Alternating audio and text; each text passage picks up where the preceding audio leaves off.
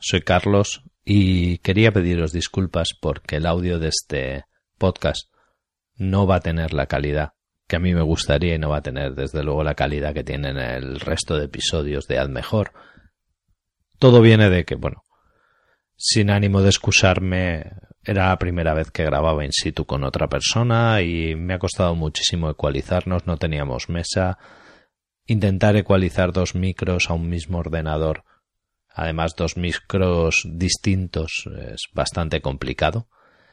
Y como digo, aunque no es excusa, al final lo que he decidido es anular por completo todo el audio que había de mi micro, que hacía bastante reverb, y he dejado solamente el audio con el micro que estaba grabando Javier, ya que considero que lo que él tenía que decir es bastante más interesante que las preguntas que yo le pudiera hacer.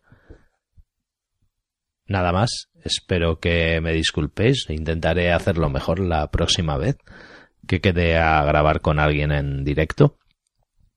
Y por lo demás, recordaros que podéis entrar en iTunes e iVoox, votar este podcast si os ha gustado y dejarnos alguna reseña o algún comentario en el blog, así como si tenéis algún tema del que queréis que hable o preguntas sobre algún tema que ya se haya tratado y que queráis que se hable algo más o se aclare alguna duda que pueda haber surgido. Os dejo ya con el audio. Hola, soy Carlos Ogorbi y hoy vamos a aprender cómo escribir con luz. Para ello nos acompañará Javier Guijarro. Hola, Javi. Hola, ¿qué tal? A ver, para aquellos que no te conozcan, preséntate. Bueno, pues me dedico a la fotografía y soy fotógrafo, sobre todo trabajo para agencias.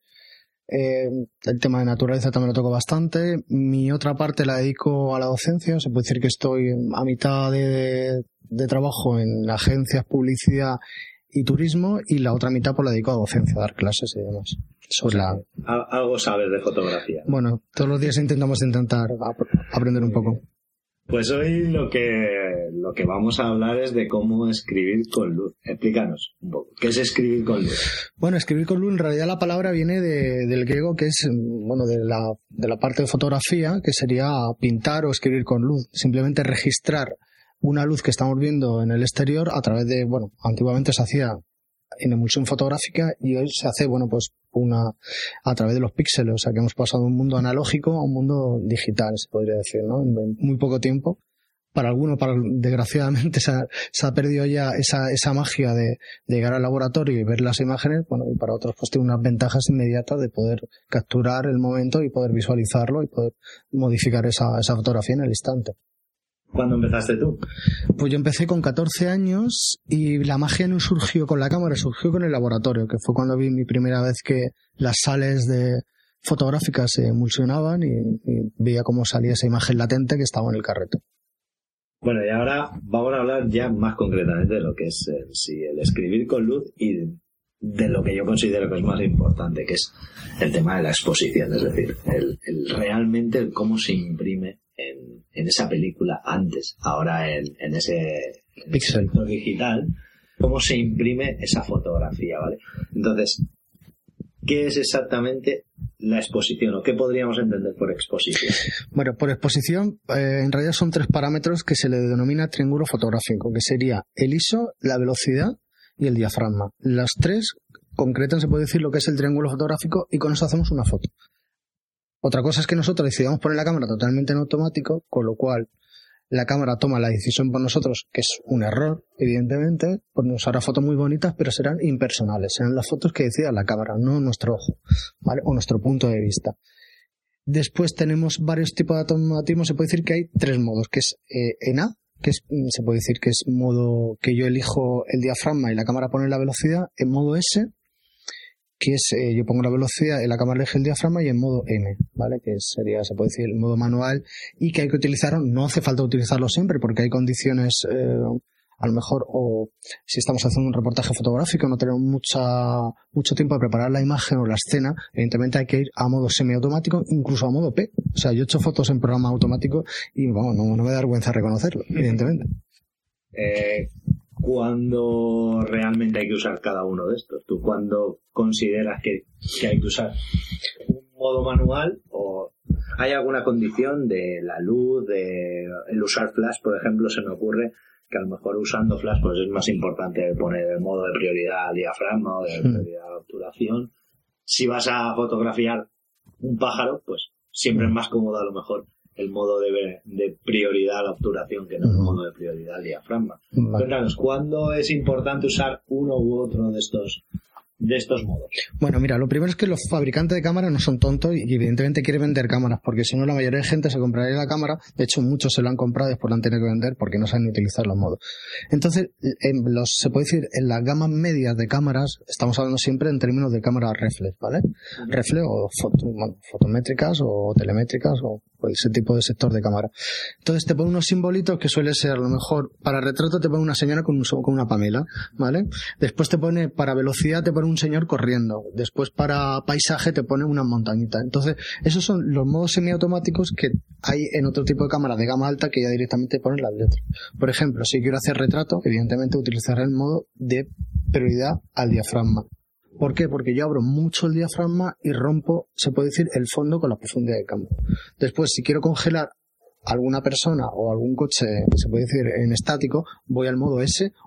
Bueno, modo S vamos a dejarlo claro, porque vamos a hablar de dos marcas, básicamente, desgraciadamente. ¿No? Esto es como un Barça Madrid, sería pues Canon o Nikon, ¿no? Entonces, en Canon tenemos el modo AV y TV. AV sería A para Nikon y TV sería el modo S para Nikon, ¿vale? Sería un poco la diferencia.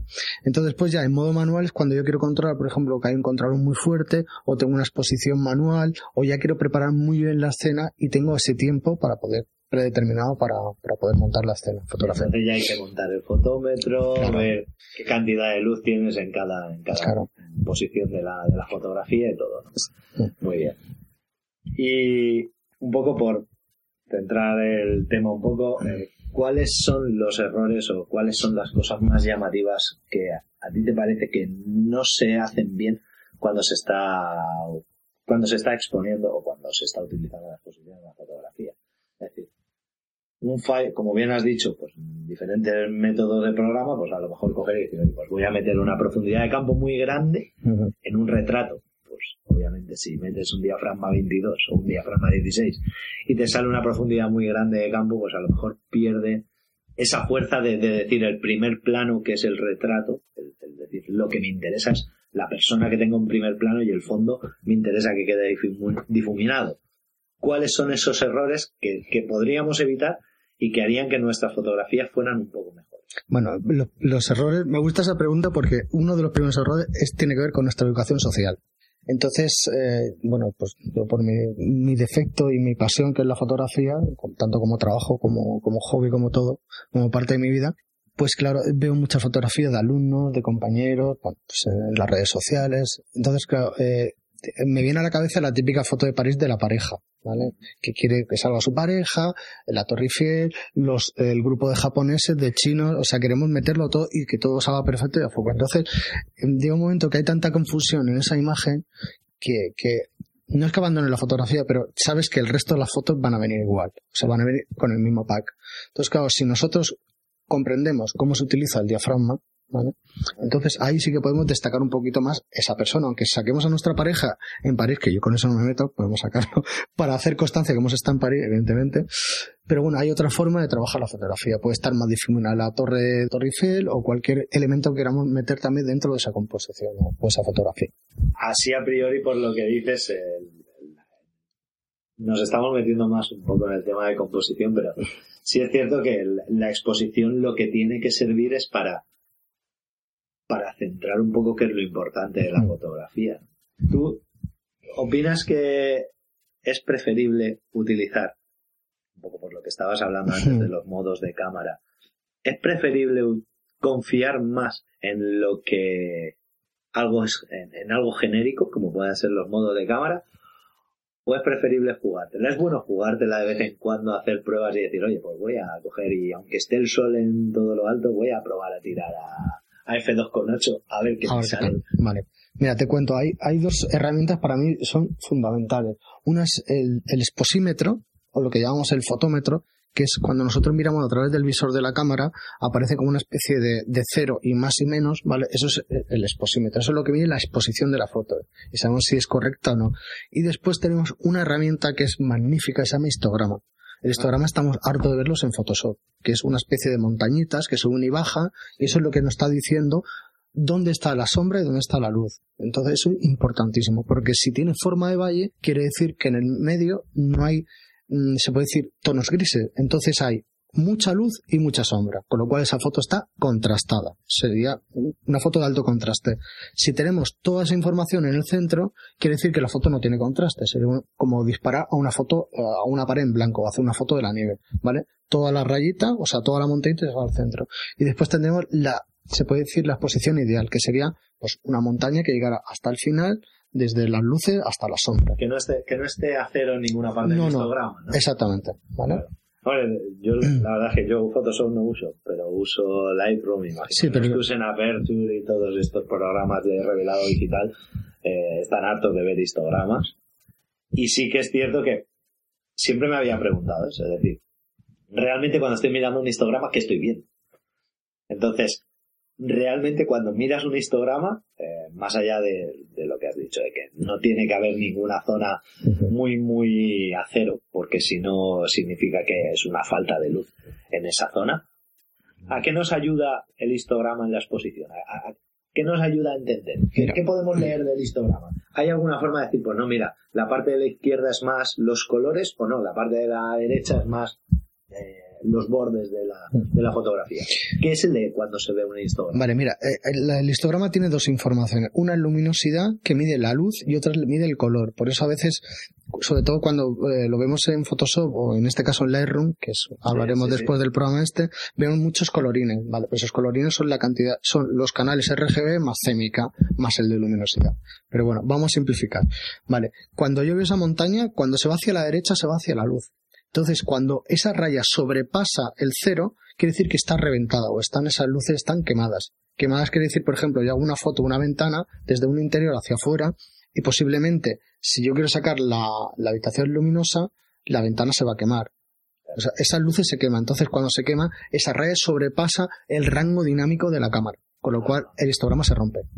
Vale, y entonces esa parte, por ejemplo, un poco para hacerlo más práctico, no sería recuperable la información que viene ahí a través de ningún programa, porque sí que sabemos que a lo mejor en un programa como Lightroom o Aperture o incluso Photoshop, tú puedes coger una foto que a priori parece muy, muy, muy oscura y manejando el histograma y la curva de exposición, tú puedes coger y recuperar información que hay, sobre todo si tiras la foto en RAW.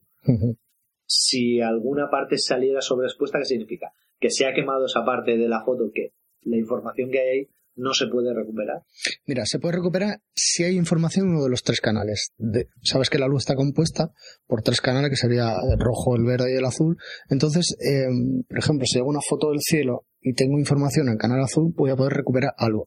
Pero eso tiene que ver mucho con el rango dinámico del sensor de la cámara. Vamos a poner un poco los dientes largos a los oyentes. Venga. Vamos a ver. Si nos vamos a la Nikon D800E, la E significa que no tiene filtro de paso bajo, con lo cual le entra mucha más cantidad, o sea, se puede decir, no es que le entre más cantidad de luz, sino que el sensor recoge con más calidad esa luz, ¿vale? Al eliminar ese filtro. Estamos hablando de un rango dinámico de 13 pasos. 13 pasos es una auténtica burrada, o sea, recoge desde las altas luces hasta el detalle mínimo en la sombra. Claro, si yo me compro una cámara de 300 euros reflex, va a tener a lo mejor 10 pasos. Ajá. Esos 3 pasos es lo que puedes recuperar en altas luces o no. Ahora que lo mencionas, hay una cosa que sí que quería que me aclararas, ¿vale? Yo estoy harto de escuchar, pues eso, que Indurain podía ganar el Tour hasta con la bicicleta del lechero y que Enrique Artievesón hasta con una cámara desechable de cartón podía hacer buenas fotos. Pero, ¿qué diferencia hay entre una cámara buena y una cámara mala? ¿Y qué diferencia hay en un objetivo bueno? ¿Por qué hay un Leica que vale 9.000 euros? ¿Y por qué hay objetivos que valen, y a lo mejor pueden tener la misma luminosidad, ¿no? O dices, no, pues mira, yo tengo un f2.8 de Leica, o tengo un f2.8 de Cal 6, y tengo un f2.8 de Nikon, o de Tamron, o de Sigma. ¿Qué diferencia a la hora la estructura, de cómo se montan o se fabrican esos objetivos o esas cámaras, justifica ese precio. Y sobre todo, si esa justificación de precio, si ese incremento de precio se ve luego reflejado en la fotografía, se ve en la exposición, porque al final, si yo me voy a gastar 9.000 euros en un objetivo de Leica, debería de verse para algo, ¿no? ¿En qué se ve? Bueno, lo primero es que si te gastas 9.000 euros está claro que sabes exponer, o eres una persona muy caprichosa. Vale, vamos a empezar por parte. Vamos a empezar por el tema de las cámaras. Ahí os he dicho una cosa que es muy importante, porque la cámara de Cartier-Bresson de su época, y las que había todas en su época, se trabajaba, la cámara no era el sensor, era el negativo. Entonces quería decir que si yo tenía una latitud de 14 pasos, como se tiene en blanco y negro, ¿vale? O sea, yo iba a revelar en mi laboratorio y podía recuperar o sea, mi histograma existía. O sea, la base de la fotografía digital viene de la fotografía mal dicha analógica. Analógica es algo de dedo, ¿vale? En realidad es la fotografía, se puede decir, bueno, vamos a llamarle argéntica, ¿vale? Porque viene de las sales de plata y además cuando se revelaba. Entonces, claro, si yo me metía en un laboratorio y era capaz de recuperar esas altas luces de esa foto. Yo ahora me voy a una cámara digital y ese sensor, posiblemente por fabricación o por abaratar costes, ¿vale? Me va a costar 4 veces menos una cámara reflex, no sé, vamos a poner un ejemplo. Una Canon 550 vale, bueno, vamos a poner, por ejemplo, 400 euros. Y la de gama alta, la Mark III, por ejemplo, vale pues 4 veces más. No solamente implica el tamaño del sensor, sino implica cómo se ha hecho ese sensor y el rango dinámico. Entonces eso es importantísimo. Entonces, ¿qué es lo que hay que hacer? Vamos a ver. Si yo me tengo que comprar un equipo, ¿vale? ¿Qué haría ahora? Pues yo gastaría, si dividimos 3 tercios, sería 1 tercio para el cuerpo y 2 para la óptica. ¿Por qué? Porque las ópticas no varían. O sea, la calidad del cristal es lo que te va a acompañar durante toda la vida. Si eres una persona, bueno, que cuida el material, etcétera, además. Y solamente 1 tercio al cuerpo. ¿Por qué? Porque los cuerpos están evolucionando a una velocidad increíble. O sea, estamos hablando de cosas que ya no tienen que aguantar un carrete de fotos, sino que es el propio carrete de fotos, la propia cámara. Entonces, la evolución... ahora, antes era impensable coger la Vía Láctea a 25.000 ISO. Estamos hablando de la sensibilidad de la película, transformada en... Y no podías en un carrete hacer una foto a 100 ISO y el siguiente a 400. O revelabas todo a 400, forzado, o trabajar a su sensibilidad nominal, que en este caso sería 100. Pero claro, esto que te plantean ya 120.000 ISO, o sea, es una auténtica burrada, pero se está haciendo. Entonces, claro, es mejor incluso comprarse ópticas antiguas, de buena calidad, y adaptarlas a cámaras que tenemos ahora en formato digital. Y se nota de verdad tan... a ver, ¿cómo se construye, por ejemplo, un objetivo de Leica o de Carl Zeiss para que realmente sea justificable esa diferencia? De verdad se nota. ¿En qué se nota? Es decir, no sé, cuando estoy enfocando una cara produce menos aberraciones, me quita las arrugas, no sé. Mira, ¿sabes dónde se nota? Se nota en las pequeñas, se puede decir, cuando ponemos, es como cuando tú te compras un coche. El coche, en carretera, con buenas condiciones, funciona muy bien. Pero cuando a ese coche le pedimos un poco más, meterlo en nieve, ¿vale? Unas condiciones un poco más extremas, ahí te das cuenta cuando el material que lleva es de calidad. Por ejemplo, vamos a ver, si yo tengo el diafragma y abro al máximo, o sea, lentes rápidas significa, o lentes lentas, significa que la abertura de entrada de luz recoge mucha luz en muy poco tiempo, son de gran abertura. Entonces yo, por ejemplo, si tengo un Noctilux que es 0.95, eso es como una linterna, ¿vale? Le entra un chorro de luz. Por ejemplo, si quiero capturar en la luz de una vela, en una habitación, solamente ese punto de luz lo puedo capturar, porque si el ojo humano lo ve, eso lo va a grabar.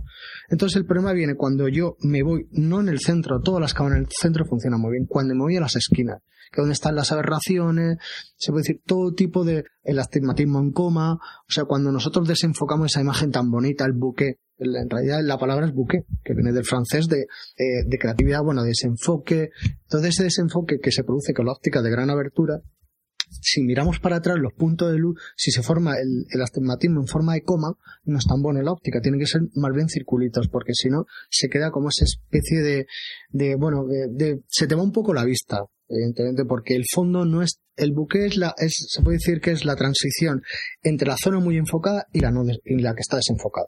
Entonces ahí es donde se nota la calidad. Esos 9.000 euros están, justificados en cierto modo. Lo que no está justificado es el coste de la cámara. Pero podemos ponerlo en un ejemplo radicalmente extremo. Es decir, si yo tengo que hacer una foto de Martin Klein o de David Beckham en calzoncillo o en ropa interior y ponerlo en una valla publicitaria de 10 metros por 4 metros, pues obviamente me interesa que se vea bien hasta el último detalle, ¿no? Y a lo mejor en esos casos, cuando se trabaja con formatos tan grandes, es donde realmente se valora esa calidad, ¿no? de la óptica y el que no tenga esos defectos en las esquinas o no esas aberraciones. ¿Es ahí? Sí, mira, y ¿sabes lo que pasa? Que aparte de lo que has dicho, es ahí lo que más importa, por ejemplo, el caso de David Beckham, vamos a poner el caso, ¿no? De una foto, ¿no? Que nos contrataran para hacer ese tipo de fotografía. Yo me podría casi arriesgar a hacerla con un iPhone. ¿Por qué? Porque está tan bien iluminada que cualquier cámara con una buena iluminación hace una foto maravillosa. Hay incluso ópticas que tienen tal resolución y el cristal es de tanta calidad, con lo que me has preguntado de la fabricación, y se cuida tanto lo que son las multicapas que lleva el revestimiento y el pulido de la lente, que cuando llega esa imagen al sensor, el sensor no es capaz de sacar toda la calidad de esa óptica. Y está pasando. O sea, tienes que ir a sensores que todavía ni se han fabricado o están en proceso de proyecto de fabricación para poder sacarle todo el potencial que tiene esa óptica que ya la han sacado. O sea, hay un paso por delante en desarrollo de óptica y un paso por detrás en desarrollo de sensores. O sea, todavía no se ha llegado a ese punto. Hay una cosa que me acaba de llamar muchísimo la atención, ¿vale? Lo que has dicho. Entonces, y además creo que tiene mucho que ver con el tema de la exposición que estamos hablando hoy. ¿Realmente se justifica una óptica de gran calidad cuando no controlamos las condiciones de luz? Ahora, si yo fuera capaz de organizar, por ejemplo, lo típico, estoy en un estudio, le voy a hacer una foto a mi hijo, ¿vale? Y tengo todas las posibilidades de iluminación del mundo, todos los filtros del mundo, flashes de distinta tonalidad y de distinto color, de distinta temperatura de color.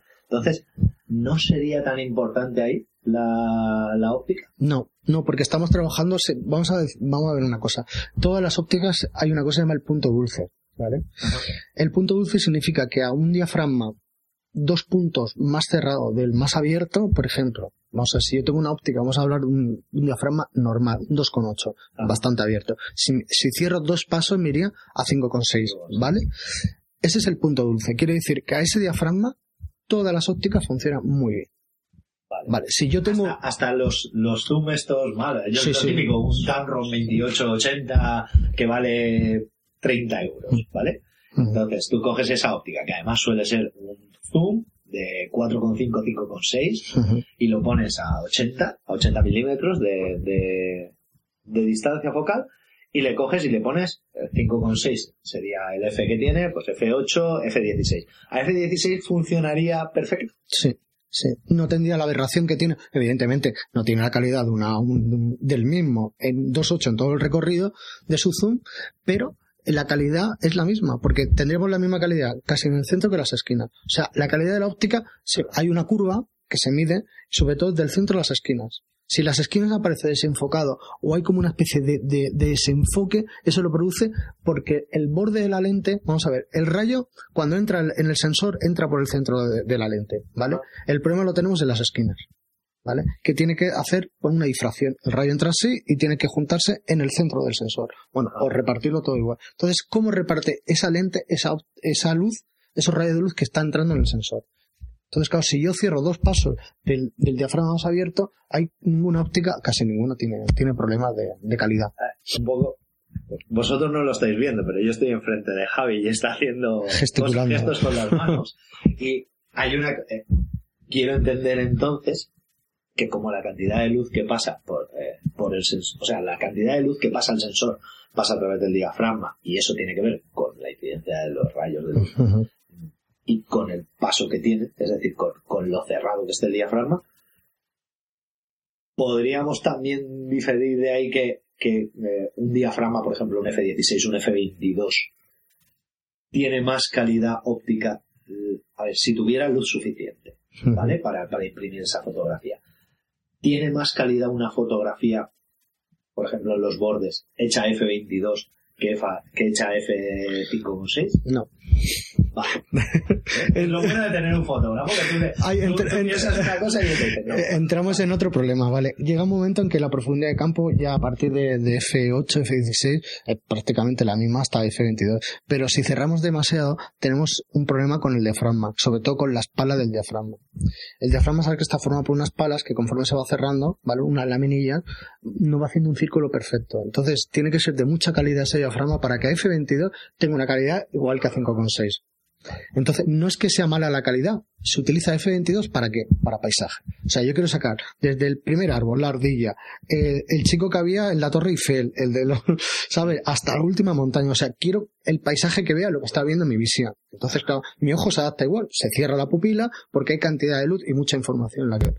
Pues esto pasa exactamente lo mismo. Lo que pasa es que si nos pasamos cerrando el diafragma y no es una óptica de gran calidad, se van a notar unos pequeños defectos también de imagen. No tan acusados como si abrimos a la máxima abertura, evidentemente. Por eso se llama el punto dulce, porque hay un diafragma que es donde funciona mejor esa óptica. Vale, o sea que lo que hay que hacer es, siempre que se pueda, intentar tirar 2 pasos por encima del si lo queremos un diafragma estándar, ¿vale? Si yo quiero un diafragma más abierto porque no tengo luz, pero si vamos a trabajar, tengo que ser consecuente. A mí que me gusta la fotografía submarina, tengo que tener en cuenta que la luz pasa a través del agua, es un nuevo elemento, entonces tengo que jugar con otro tipo de, se puede decir, de cacharrería, vamos a decirlo así, en términos más vulgares, ¿no?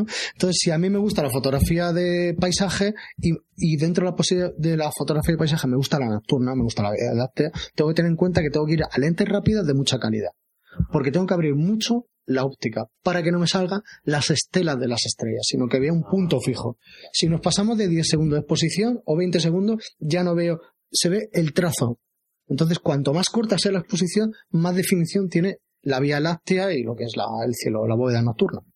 Mira, aprovechando que estamos hablando de ese tema, hay una cosa que me lo tienes que decir ya, ¿vale? Porque últimamente se ha puesto de moda en los programas de, bueno, en los telediarios, en la parte del tiempo, que la gente mande sus fotos y tal, y está súper de moda que la gente haga fotos de rayos durante una tormenta.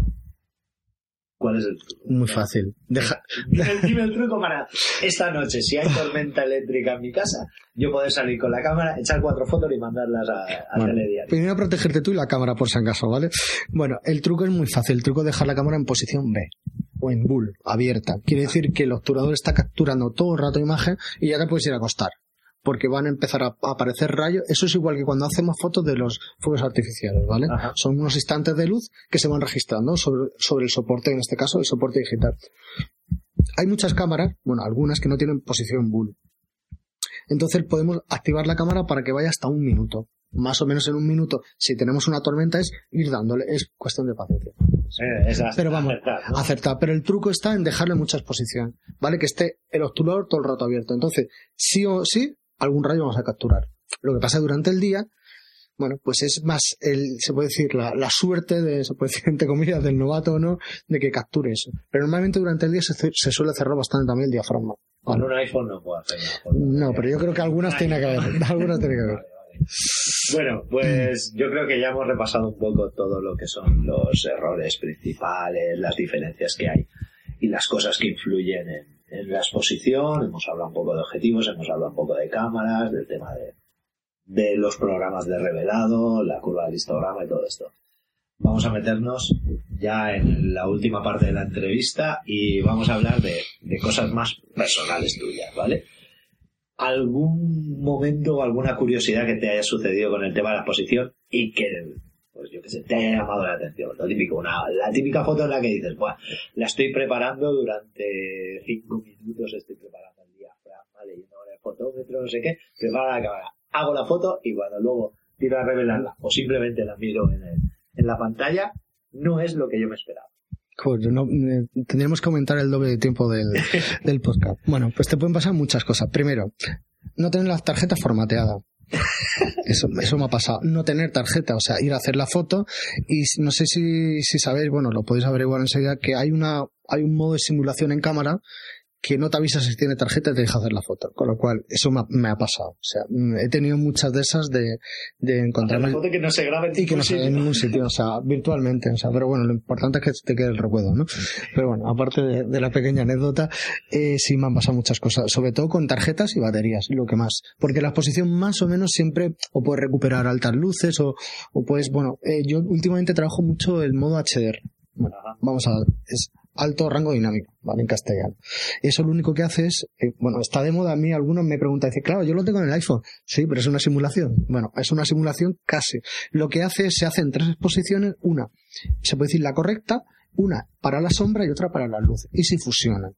Entonces hace un rango dinámico mucho más alto. Algo que la cámara no puede capturar en una sola imagen, hacemos 3.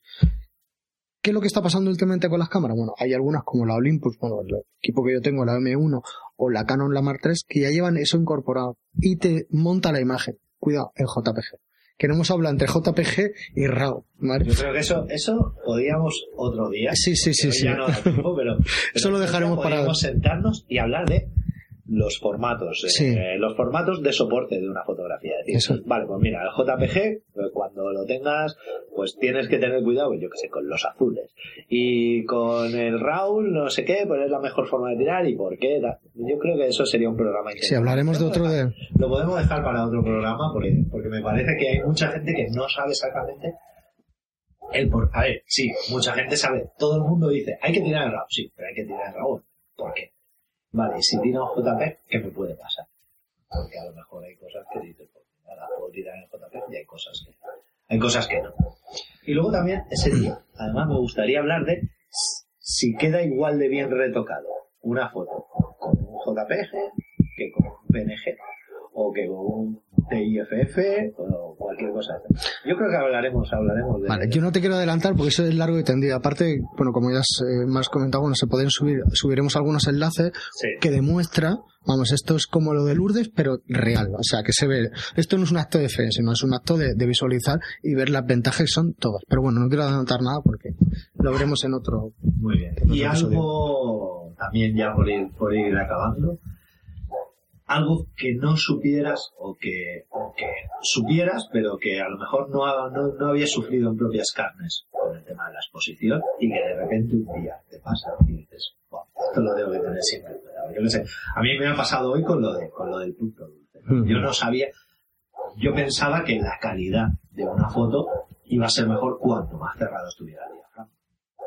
De hecho, yo por ejemplo que hago fotografía submarina, nosotros el macro siempre te dice, no, intenta tirar F32, o F22 porque la calidad de la foto es superior. Pero claro, después de lo que me has dicho, estoy pensando que a lo mejor me interesa meter el TT del flash y coger y tirar a F8 o a F11 como está haciendo. Es que te va a salir con mucha más calidad. La profundidad de campo dentro de un medio como puede ser el medio acuático, no vas a coger una distancia de 20 o 30 metros, sino vas a trabajar en distancia muy corta, de 1 metro, 2 metros, 3 metros más o menos, cuando trabajas en macro. O sea, va a ganar en calidad, ¿vale? Y no va a tener no vas a estar siempre con esa profundidad de campo que al final lo único que te resta también es luz que le está llegando a la cámara, aunque sea con TTL, con flash. ¿Vale? Y pues eso, alguna cosa que tú, yo qué sé. Bueno, pues hay un truco, bueno, no es que sea un truco, pero bueno, que es lo del tema de derechear. Es una palabra un poco... Derechear. Entonces, derechear significa que tú coges el histograma y, por ejemplo, si yo lo tengo en 0, ¿vale? Sí. Lo que hacemos, subimos hasta casi un punto. Estamos hablando solo de revelado ya, ¿no? Sí, no, estamos hablando en cámara. En disparo. Sí. Entonces, por ejemplo, si yo tengo el histograma activo de la cámara, que todas las cámaras lo tienen, ¿vale? Solamente tengo que aumentar un 0,3, un 0,7 o un 1 sería un paso de diafragma entero. ¿Qué quiere decir? Que el histograma en cámara lo llevamos un poquito más hacia la derecha. ¿Por qué? Porque los sensores capturan mejor la información de luz que de sombra. Para la sombra le hace falta muy poco. Eso hablaremos más con el tema del RAW, ¿vale? Pondremos unos enlaces para que lo veáis se vea un poquito más claro, porque es un poco más complicado de entenderlo a la primera. Entonces, si yo me llevo, sobreexpongo. La palabra sobreexponer viene de darle más luz de la que en realidad me está pidiendo la cámara. Un poco más, ¿vale? ¿Para qué? Para que se me vaya más hacia las luces, tenga más información en las luces y en la información de la sombra no me hace falta mucho porque la sombra tampoco necesita mucho detalle. Con levantarlas un poquito sobraría.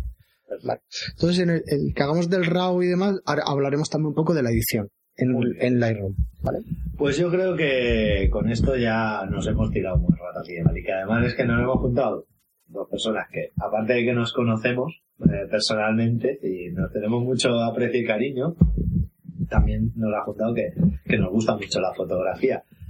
Muchísimas gracias, Javi, por haber venido hoy. Y bueno, si hay algo que quieras decir antes de despedirnos. Bueno, pues para mí un placer, Carlos, también comparto lo dicho por ti. Vamos, a mí hablar de fotografía, bueno, no hay foto aquí, pero bueno, no tenemos ninguna cerveza delante, pero bueno, estos momentos son para compartirlo con una cerveza y tiramos horas hablando de este arte tan precioso. Lo que pasa es que las cervezas y los micros no se llevan bien. No se llevan bien, con lo cual... Porque luego la voz se te empieza a nublar, ¿no?